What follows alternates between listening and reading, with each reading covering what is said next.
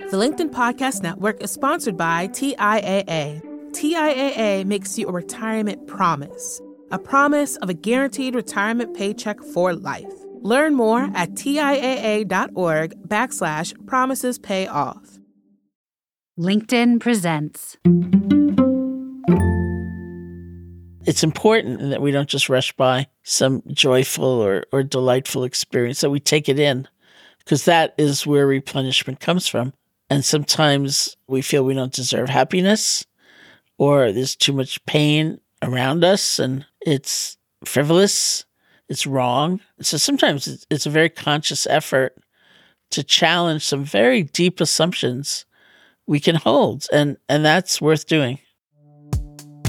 Welcome to Thursday. If you've been listening this week, you know we've been downloading some wisdom from one of the OGs of the meditation world, Sharon Salzberg, about how to manage difficult emotions like fear, guilt, anger, envy. And if you haven't been listening, you can find all those previous episodes in your podcast feed or on the Next Big Idea app. Anyway, today Sharon's going to pivot a bit to talk about positive emotions like joy, gratitude, and one of my favorites, love. We all get to enjoy these feelings from time to time. But you know what? We don't just have to wait for good feelings to sweep over us. In her book, Real Life, Sharon offers techniques for generating these states of mind. And cultivating positive emotions carries tremendous benefits. Cultivating positive states creates resilience. Author and activist Sojourner Truth said, "Life is a hard battle anyway. If we laugh and sing a little as we fight the good fight of freedom, it makes it all go easier.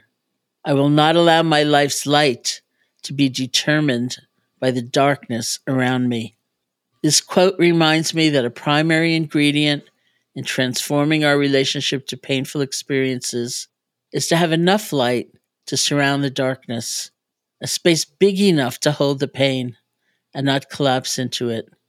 We can cultivate that space by taking time to practice positive states, such as gratitude, awe, serenity, hope, or loving kindness.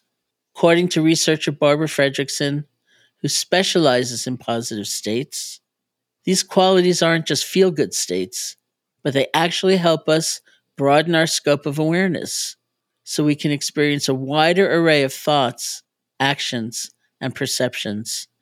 They also build a sense of inner resource, of available strength.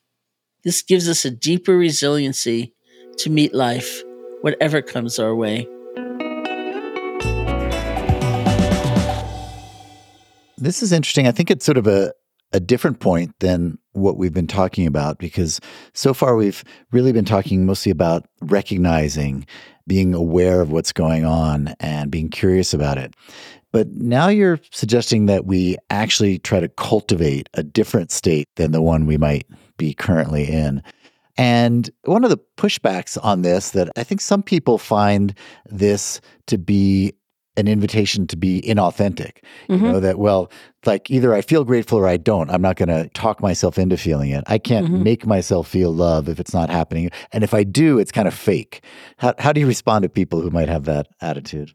Well, I agree with them, actually. I don't think we're making ourselves feel anything, or we shouldn't. It's like, it doesn't make any sense. But I see a lot of these states, well, maybe all of them, as emerging properties of how we pay attention. And if we're interested in making the experiment, it's not a question of coercion or force, but intentionality and experimenting. We see what happens when we pay attention differently than what we're used to. And that can also be understanding that I have a rut, like I have a habit and it hasn't altered in all these years. And it's important to note we're not talking about moving from a true place to a phony place, but moving from perhaps a true place to another true place that gets very little airtime, and then we see what happens. So gratitude is a great example of that. Many people I've read say that to develop gratitude, at the end of the day, write down 3 things that you're grateful for from the day. And I always say, in encouraging this, both that it doesn't have to be grandiose or magnificent. It could be something really seemingly small. And also, this does not come naturally to me. that my own personal conditioning, my family's conditioning, my cultural conditioning is such that I'm so much more likely to come to the end of the day and see what I can complain about. I didn't show up in the way that I wanted to. That person disappointed me. And that's just where my attention will go out of habit. So sometimes I say, in effect, anything else happened today? Uh-huh. Anything good? Uh-huh. So it's not denying, what's difficult or disappointing, but what else happened today that I overlooked just out of habit, that I glance at barely, if at all? And if I think, what do I have to be grateful for? It comes, and I notice how that feels. And taken together, that's a better picture of the day. And let's talk about some of the specific tools I think you recommend or that you hear people using, like a gratitude journal, or as you said, sort of trying to list 3 things. I've tried that, and I don't do it anymore. It did start to feel a little artificial to me in a way, but I do think it kind of prompted me, even though I don't do it on a regular basis, it did prompt me to now just be a little more tuned into that feeling, that grateful feeling in the moment I'm experiencing it, and kind of recording it for myself in real time, like, that's a really beautiful mountain I'm looking at. That's and right. Not just rushing past it, but like letting that sink in for a moment. Yeah, and a lot of it will depend on what else is going on. Like when, we talk about gratitude, the thing that came to my mind was doom scrolling. Right. So what if you're spending your day getting more and more demoralized and it's consequential? And you think, okay, let me spend a few minutes, exploring the opposite. Or in terms of gratitude, I've also had students who said to me, I found a gratitude buddy. We're going to text each other every day, just one thing that we're grateful for, and that gave it a different kind of energy. It's important. What you described is very important, that we don't just rush by some joyful or delightful experience, that we take it in, because that is where replenishment comes from. And sometimes we feel we don't deserve happiness, or there's too much pain around us and it's frivolous.